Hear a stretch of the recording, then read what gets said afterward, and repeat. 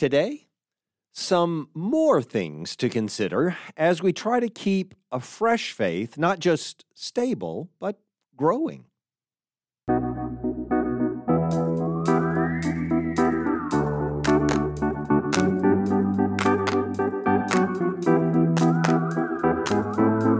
Welcome to Coffee with Creamer, where you get to sit down with our host, Dr. Barry Creamer, for a conversation about faith, life, and culture. We'll look at old ideas through a new lens, turn those culture wars on their head, and paint a picture of the way things could be. If you like your thinking deep and your coffee hot, pull up a chair. You're in the right place.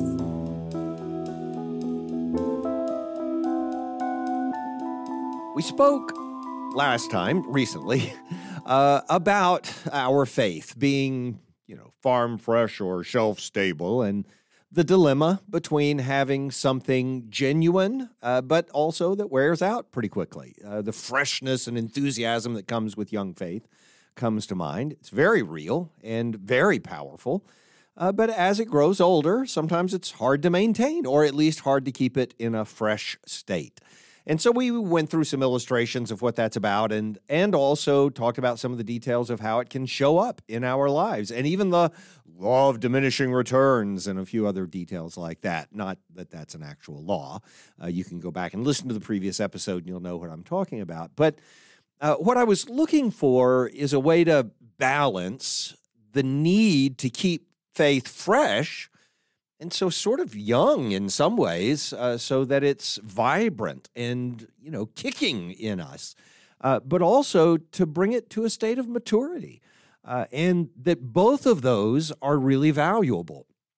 The idea of having a novel experience that includes surprise and exploration, all that kind of stuff, is one thing. Having a mature experience, though, that can also have anticipation and comprehension and investigation. We talked about how important it is to have both sides of that reality present in our faith. Obviously, when you're first coming to faith or when you're first living out your faith, you only have the fresh side, the juvenile side, the enthusiastic side.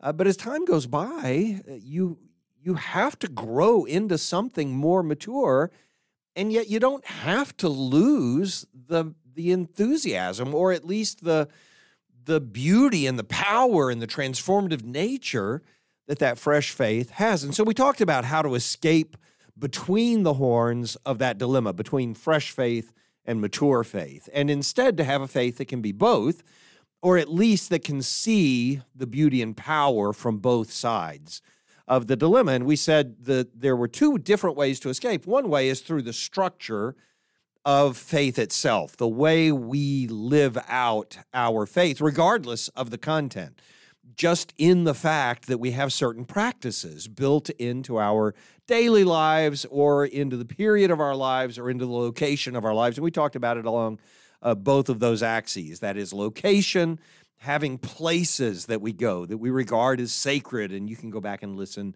to some of the details about that. I actually didn't add a lot of detail. We were sort of running towards the end of time on part of the discussion about location, and I'll just add a couple of details to it. I mentioned a worship space being a sanctuary and an altar being a place where you can pray, and but also mentioned places of conversion and baptism and renewed commitments and callings. Campgrounds for a lot of people are sacred spaces because when they were youth, they went to a camp and that's where they dedicated their life to Christ or something like that. And those places become something sacred to them. And when people start to change them, it's traumatic. It seems like a major loss. But in the other ones, I didn't really talk about it at all. That is, the places where we experience birth and marriage and death, so much of that has changed. So much used to be the home, where a child was born at home. And some people obviously have restored the desire for that and have restored the practice in some ways, with some of the midwifery and things like that go on now in a more prominent sense than they did probably 30 or 40 years ago when my kids were being born, for instance. But places of birth are sacred places, and we like to remember those places. Well, those have been replaced with hospitals. But hospitals themselves have taken on this sort of holy aura to them in our society. And again, I'm not going to dwell on those, but because of birth and death especially, but also the more important things that we think disrupt our lives now are not sins, but diseases. And so getting cancer treatment or whatever all becomes part of this model of, the hospital being our temple at the center of town, kind of thing. Okay, so anyway, all that said, and by the way, you can tell that if you watch television or read very many books now, the sacred places that are described in those settings are hospitals or criminal justice centers, one or the other. They're the sacred centers of our community right now. But I do want to mention this one in the middle, just because we've lost a lot of the sacredness that we would associate with this. And it's not because it has to be sacred, but it's marriage. And I've talked about marriage in detail and how it is a communal event and it belongs to the society. It doesn't have to be religious, not even in Scripture. There are no New Testament marriages taking place in a church. That's not what they're about. However, there is a sacredness to marriage that we recognize, and not only as believers, but just as human beings. It's one of the most important events that takes place in our entire lives. And I do find it unfortunate that even believers are sort of severing the sense of sacredness that would go with a place that you identify with your faith. And I don't mean that weddings have to take place at churches. I certainly don't believe that. It's fine that people use wedding venues and all that kind of stuff. It's all good with me. It doesn't make any difference to me. However, to say this, though, that removing from it any sense of the sacredness of the place makes it a much greater challenge for us then to find those anchors that were a part of what was originating our covenant with the other person in marriage and so on. And so I think, there's an advantage to that in terms of a sanctuary, but it doesn't have to be a sanctuary. It can be in the form of the rituals that are engaged during the ceremony itself, some of the rituals that we talked about before or last time. But I do think it's important that sacredness be woven into it and remembered in some way. And so anyway, that's the idea of location. And then period we talked about and kind of ran through a sacred calendar. I sort of ran through the Catholic calendar then. But I would say each of those periods is important and on an annual basis disrupts the normalcy of everything else that we're doing in life so that we again give attention to the thing in our life that's supposed to disrupt everything, which is our faith and the way that we're living it out. And so whether it's opening up the Advent season with and combining even that with the location. So we're going to the place where we worship, or on an Easter Sunday doing the same thing, or whichever days you pick out in your annual calendar as most important for remembering the value of your faith. So in terms of location, but also in terms of time, we set apart these moments that are sacred, whether the beginning of winter, the beginning of spring, or whatever it is that causes us to recognize it. And in our daily practices, we're doing the same thing. And again, I mentioned those before, so I won't take time to go through these in detail, but I will say they are significant. I mean, these are important to your faith, that you have moments that are set apart to break everything else out as a part of what's influenced by your faith. That is, in the same way that we recognize in the Old Testament the Sabbath day, not so that we have one day that's holy, but so that we have one day that reminds us that every day is holy. That's what I'm talking about with this, that, having these periodic reminders, these disruptors.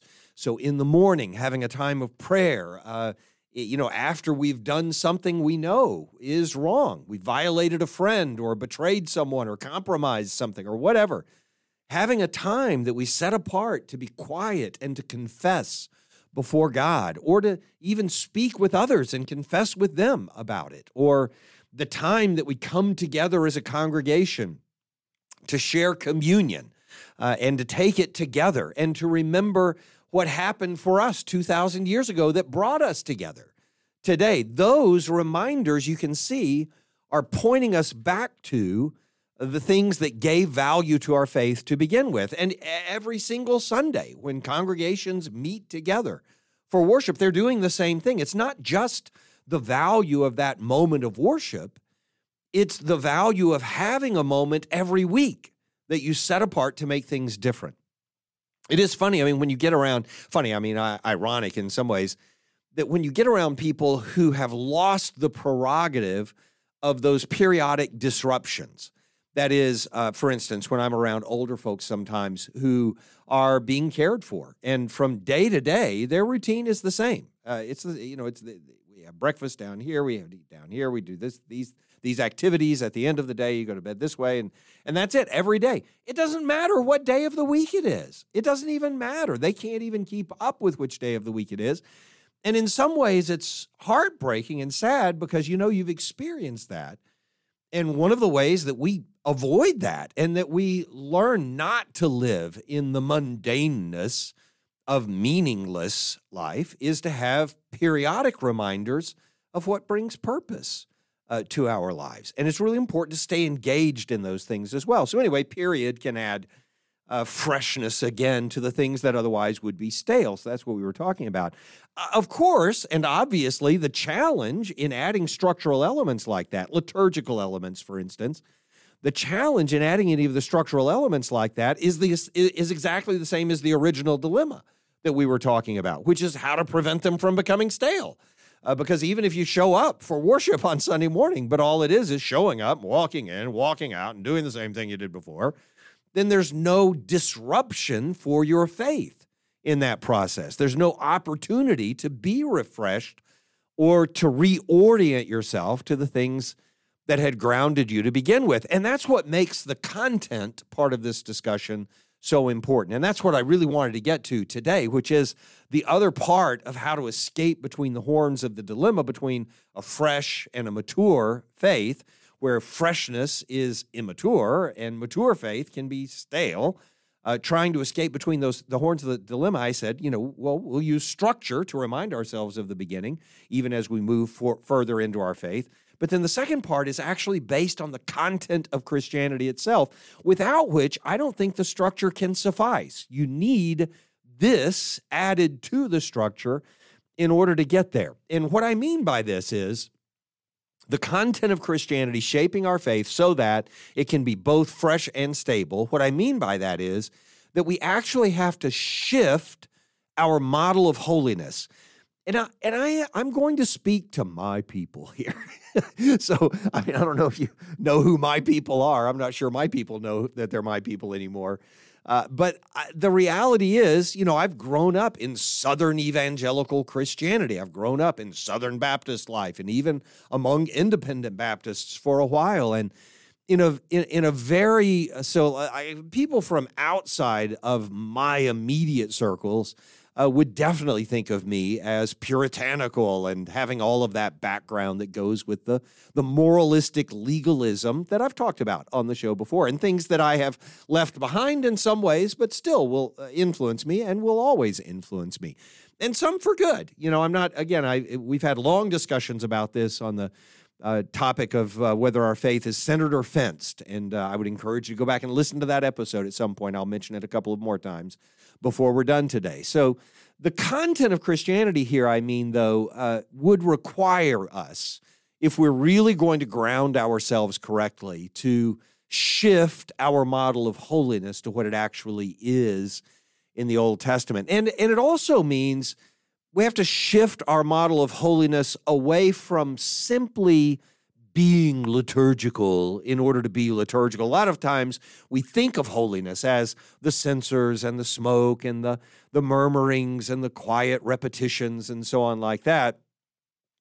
And those things can contribute to an awareness of holiness. That's part of the structure that I was talking about a moment ago. They can contribute. But our model of holiness has to move away from that as sufficient in itself, from holiness as a concept of liturgy of some kind like that by itself. The things that God actually uses to get our attention are things we experience. And that's what I mean by getting our attention. So I'm not going emotional on you. And if that happens, that'll happen on its own. But the point here is that the things God uses to get our attention obviously require us to experience them. And we experience those things internally. We experience them personally. We experience them spiritually.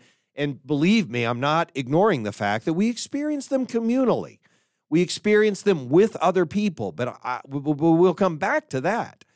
The grounding here, the thing that has to happen in us, the thing that prevents it from being purely liturgical, from being purely structural, is that something happens to us.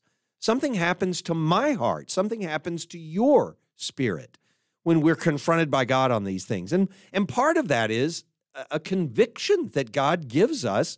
That's the word I grew up using for this, an awareness, a painful comeuppance with the reality of our need, that when that happens at a certain level, you can't suppress it. You simply can't hold it down. It explodes within you, or it overflows and pours out, and it's just dying to be dealt with, literally, in the spiritual sense, dying to be dealt with.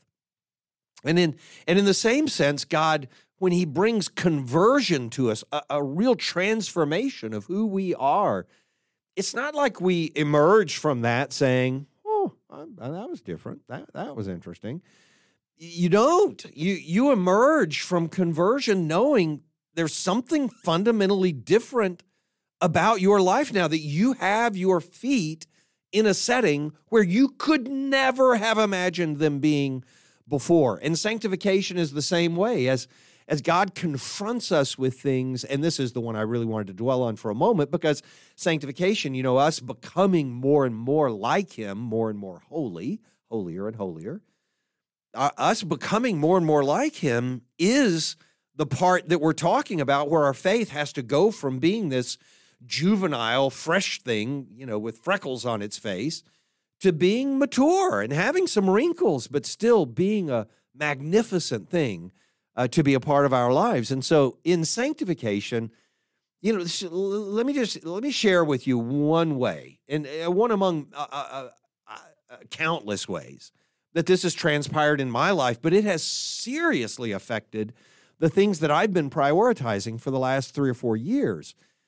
When I was juvenile in my faith, my list of things that would make me holy, that would set me apart and sanctify me for God, was pretty simple. Let's just start a list. As long as I don't read the wrong materials and don't use any cuss words and don't, allow, and, I literally was trying, and I'm not exaggerating, I was trying to comprise a list of what I thought would come down to be 75 or 100 things that I could just check every day and say, am I still holy?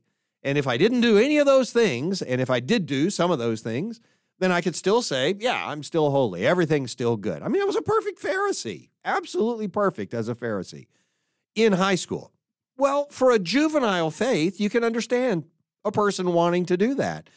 And I don't even begrudge it now. Looking back on it, I mean, at least I was serious about my faith and I wanted to live it out. That's all fine.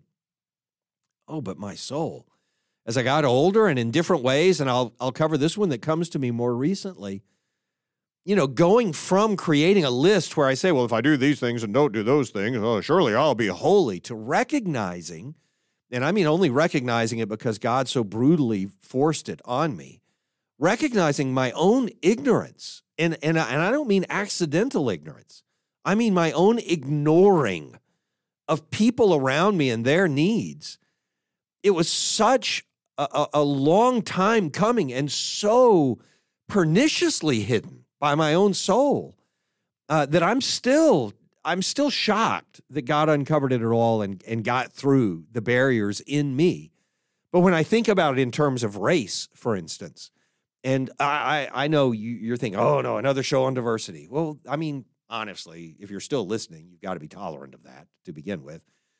But secondly, this one is just so important, and I'm so distraught about how little I've done about this over the years. when I mean, I remember some of the elements of this, and there are probably 50 different elements of this. I have no idea what preceded what and what order they came in, but I can give a couple of the big steps that I know were separated just with little illustrations of how they came to my heart and soul. And one is as simple as a movie. You know, just watching a movie. It was called The Great Debaters, if I remember correctly, and it was a movie about this African-American debate coach out in East Texas who wanted his debaters to debate with everybody else and participate in the tournaments on a fair level with them and so on. And so I'm watching this movie because I was a debater in high school, so I'm fascinated by the concept of debate and all that kind of stuff. And the race side of it, I know is going to be powerful and important, and I'll give my nods to it, and that'll be fine. But then I'm watching it at one point. And it has this the scene in it, which I'll let you, if you decide to go watch the movie sometime, which I would encourage you to do. I think it's well worth watching. But it has this scene in it where they're driving at night, where everybody else could drive at night. It'd be fine. This is back in the 1930s, I think. And they're on this back road, and they come across a lynching. And in East Texas, this was a common occurrence in the first half of the 20th century, and they're so mortified. And I know it's just a movie, but it wasn't just a movie. It's a reality. This is a reality that happened to people so many times. And you could tell the mortification that was being expressed by the actors in the movie was fair, at least fair. And just the desperation to get out of there because the mob is going to turn on them, and now they're going to face the same thing, and they see the horrors of these black bodies hanging from the trees. And so I watch it. It has an impact on me. But I, tuck it away. Whatever. I don't know what year that movie came out. But then I go and I do these interims, right? So I go and I don't do really interims as much anymore as I just fill the pulpit in different places, different times. And so I'm doing that at First Baptist Church in Fairfield. Wonderful church, great people, love them. And I pray the church is being blessed. And I was blessed by so many different members there. One of those members, very old man, and I don't know if he's gone on to the Lord now or not. But he, after I was there maybe 6 months or so, he sat down with me and said, there's something you need to learn about our community, or you're just not going to understand how people are responding to you. And I had talked about race a couple of times, a few things, Confederate flag and their most popular restaurant, things like that, and just brought it up. And you would think that people would be greatly offended by things like that, and sometimes they are, but really as a community, they took it very well. And the church took it very strongly and tried to do things about it. I was only encouraged. Love that church. Again, have nothing but fond words to say about First Baptist Church in Fairfield. This one gentleman, though, took me aside, and he was probably in his 90s. I'm not sure, maybe late 80s, early 90s. And he said, you need to know, first half of the 20th century, I don't remember what decade he said. A bunch of people had gotten together, a mob, and had gathered up some of the people from their community, and they'd had a lynching. And he didn't know how many people had been killed. He didn't know how many had died. He was a kid back in the day. And from what he told me, nobody ever faced any criminal charges or anything like that out of it. But, it destroyed the community in that sense of trust. Even the trauma isn't just on the people who experience it. Obviously, it is horrific and worst for those who go through being, tormented in this way as a community. But it is a permanent scar on that white community as well. And it is still there.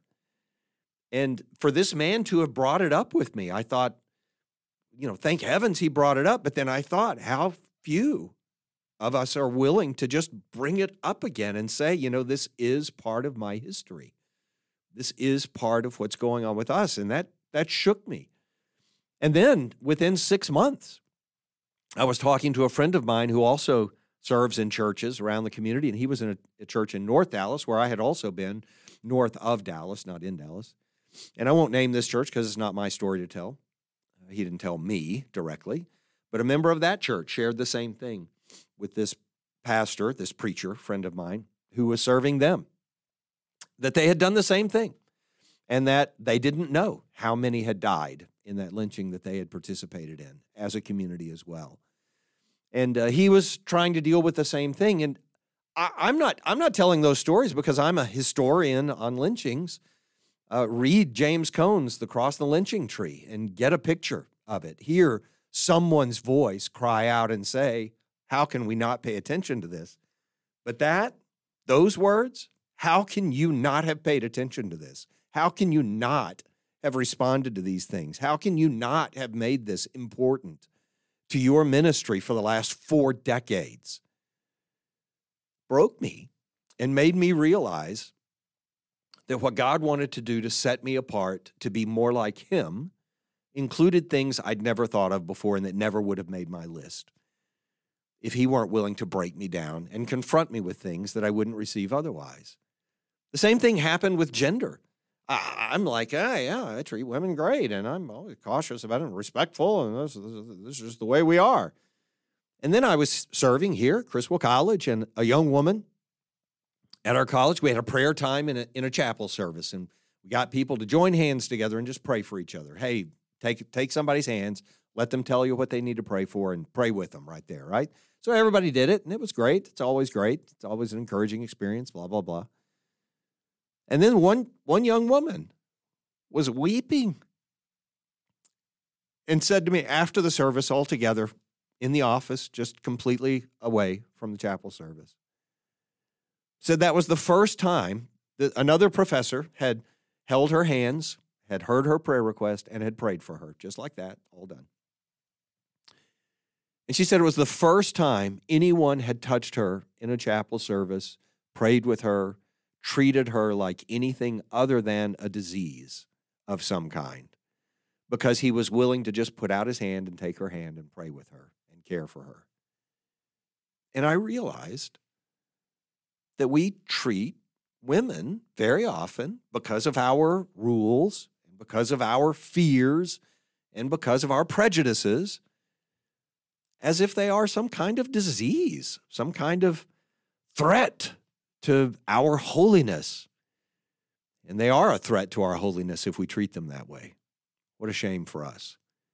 And I realized that I needed to do something different, to listen to and encourage women in ministry and their engagement in church and how we treat them and how we think of ourselves together as servants of God. And I have sat across the table from a handful of women since then who have been in some way abused in their past, and I am just mortified that we have not given better ear to it. And so I'm just pointing out, in learning my own ignorance about these things, I wasn't going around from day to day with racist banter, making jokes about color, and I wasn't looking for women to subjugate or somehow neglect. And yet God knew that I was part of failing to represent him to huge swaths of his people in this world. And so sanctification took a form that I hadn't anticipated. And this is the same kind of thing. This reality of sanctification and the things God uses to get our attention, that's what's present in that story in Luke 18, when the publican comes to the temple to pray, the Pharisee and the publican, the Pharisee stands and prays thus with himself, I thank thee, God, that I'm not, and so on. The publican, when he comes to pray, and I'm not doing the details of the parable, I'm not trying to teach the parable, I just want you to see the element that's present in the one who is being confronted by God and who does leave justified rather than the other. A portion of that story is about how broken he is, how the experience that he has is something to memorialize. He's standing afar off, will not lift up his eyes to heaven, beating on his breast and saying, God, be merciful. And it's in that mercy that we're going to find a lot of our, obviously, salvation. A sinner, he says. And so what we do in and this is based on content, not just the structure of our liturgy, not just having a place that we go or having moments that we set aside as sacred, but in those moments, making sure that they are grounded in the actual content of the faith that God has given us. So prayers of confession, not simply being my prayer of confession about the 75 things on my list, but my prayer that I confess to God that I have ignored the people that he sent me into the world to care about. When a person is publicly baptized, obviously that moment for that person is their statement publicly. I'm professing my faith and so on. I'm joining this community of faith and so on. But for every person that's watching it, we are saying, and I am in that community. I'm on that side of the river with you now, and I rejoin with you to walk in those steps again. When we're taking communion together, the same thing. And Paul even says it in his letter to the Corinthians, that when we're taking the communion, we cannot despise the actual message that's present in it, that we remember the death of our Savior in the communion, that we remember the thing that brought us together and the price that was paid, and that we're going back to those things that refresh the internal experience that we originally had.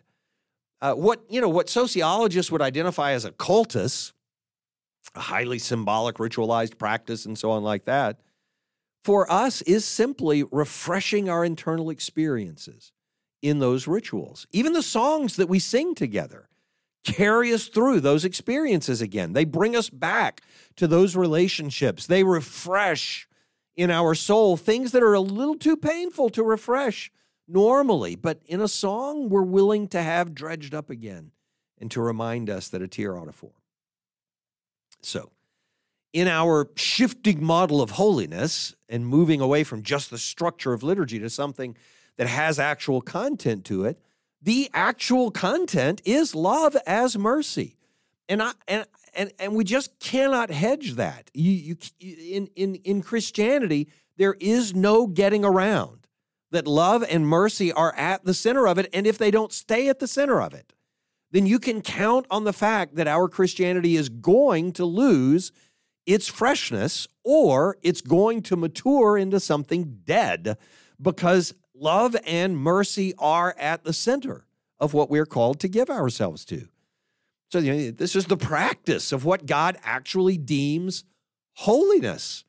Not the reminders of our encounters with his holiness, but the actual practice of his holiness, his mercy. So in Micah 6, he has told you, O man, what's good. What does the Lord require of you but to do justice, to love kindness, and to walk humbly with your God? In Hosea 6, he says it this way. What am I supposed to do with you, Ephraim? I'm paraphrasing as he says it to them. What am I supposed to do with you, Ephraim, northern Israel? Or what am I supposed to do with you, Judah, southern Israel? Your love, it's like a morning cloud, like the dew that goes early away, you see, fresh, but then gone. Ooh, dawn was nice, but dawn's only a few minutes long. Therefore, I have hewn them by the prophets. I have slain them by the words of my mouth, and my judgment goes forth as the light, because what I desire is mercy. This is how Jesus says it in the New Testament. Steadfast love, covenant, mercy. His covenant and mercy and steadfast love are perfect expressions of what I'm talking about, and another day we'll have to have a conversation about why those are so interchangeable, because that's what makes it steadfast, is mercy. I desire steadfast love and not sacrifice. I desire the knowledge of God rather than burnt offerings.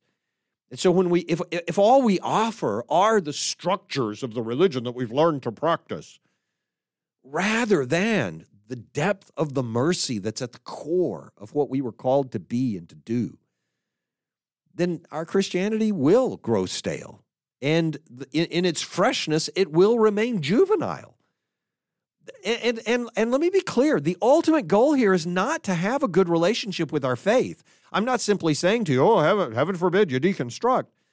It's not about our faith. Our goal isn't to keep on experiencing faith. Our goal is for faith to transform us from what we would have been without it. So, and I do mean by our faith, our belief and our commitment and the truth to which we adhere. Faith isn't the goal. Faith is the means to a life which pleases our Creator. That's the point. And pleasing our Creator isn't an empty proposition. Well, I'm just going to do whatever God wants. Well, God wants something specific, and He said specifically what it is. And you can think of it, as if you think of it as an empty proposition, you'd fill it in different ways at different times. But the reality of our faith is that it is to make us holy. And the reality of holiness is that it means we will love God and love other people, because that's how He defines holiness. And love means we will be moved by compassion to act in mercy. And by the way, if me saying that makes you pause and hedge it, well, mercy's got to be tough too sometimes. You got to have denim with the lace and so on. I know, have mercy. If we hedge our mercy in justifications of judgment, then we're just not reading the Messianic story honestly. Nor are we applying it to our lives sincerely, because Jesus did not go to the cross saying to everybody, but I'm still going to get you. His judgment that comes in the Revelation, at the end of the book, is not in any way a compromise to the absolute centrality of what He did when He laid down on a cross and prayed for the people who were nailing Him to it. And He said, that's what we're supposed to be like. We're not the returning avengers. We are the Messiah laying down our lives for the people who are around us. So what we ultimately need is to make sure just of a few things, and I'll be done. Number one, that our faith is centered and not fenced. Again, that's the episode that we did, early on, first, second, third episode that we did ever. I strongly encourage you to go back and listen to that one if you haven't ever listened to it. To fence in our faith is to presume that we can see the fruit of our faith's full maturity when we're only children. If you put a fence around it and say, well, I'm going to use faith to accomplish this or to accomplish that, it's just nonsense. You could never fully mature your faith. But if instead of fencing in your faith, you center your faith, as we talked about before, then that gives us limitless room for growth, but always tethered to, always grounded in what our faith actually means, or at least what our faith is actually supposed to mean. So, the discussion of structures for memorializing our faith is a discussion about putting together both, and so the word ideological, when things are ideological, it means they give sort of a mythological origin to things, but it doesn't mean a false origin to things. So when I talk about our ideological faith, I mean the crucifixion or the creation story or the resurrection, these things that objectively happen but are the foundation of a faith that's very real right now. And what we do in the structures of our rituals and our practices and our worship times and so on is memorialize not only the personal elements of our faith. I remember when I believed, I remember when I was baptized, I remember and so on, but also the ideological elements of our faith. I remember Christ being crucified. I remember Jesus rising from the dead. I remember Him challenging His disciples to follow in His steps and to be like Him. And in those moments, combined with our personal moments, we get this origin and grounding that takes a fresh faith and helps it to be mature and still vital. So number one is that our faith still be centered and not just fenced, not just hemmed in. But second is that our faith center be real. This was the part about the content of Christianity. That our faith center be real and not just our preference. Not just, I like it when I'm walking this way, when I'm living this way. Not just something we're familiar with. Ooh, I like being around these people. They say the things I want to hear. We need, if our faith is to grow and remain vital, we rely on these three things I think are present in the upper room discourse, that Jesus promises, the Holy Spirit, obviously, that God actually has to live in us, Scripture, that we actually have a word to remember that the Holy Spirit brings to mind, and so on. But just as vital, just as important, other believers? Why are they so important? Why in our faith is it so essential that we not just get on our knees, listen to the Holy Spirit, talk us through Scripture? What could be better than that? It's the Word of God clarified by God Himself. And yet He says to us, without other believers, our faith will never mature. And that's the reality of where we live. Why is that? Because we need, when we're reading, we need the voice of our brothers and sisters who think differently than we do to force us to deal with things we would otherwise avoid. We are extremely good at avoiding the things we don't want to think about. We are extremely good at it. And other believers, the ones that we disagree with, and I'm not talking about the children that you've brought to faith and they don't know anything yet, and so they're going to pull you back into immaturity. I'm not talking about that. I'm talking about believers are just as mature as you are. They have just as much knowledge. They have just as much time in the faith, or maybe more. But they're on that other side. They think about things differently. Having a conversation with them, being willing to read Scripture together with them and understand why they get it the way they do, it's transformative. Lately, in moments and opportunities I've had to be around brothers and sisters in Christ who are of a different color, who speak with different metaphors than I do, has been humbling to my own ignorance to make me realize how much I needed to learn. So we do all of that to keep the center of our faith real, grounded in what God actually made it to be, so that we can keep a faith fresh and stable enough to keep transforming us into the people we're supposed to be, to keep transforming us into people who are a lot more like our Messiah than like we are right now.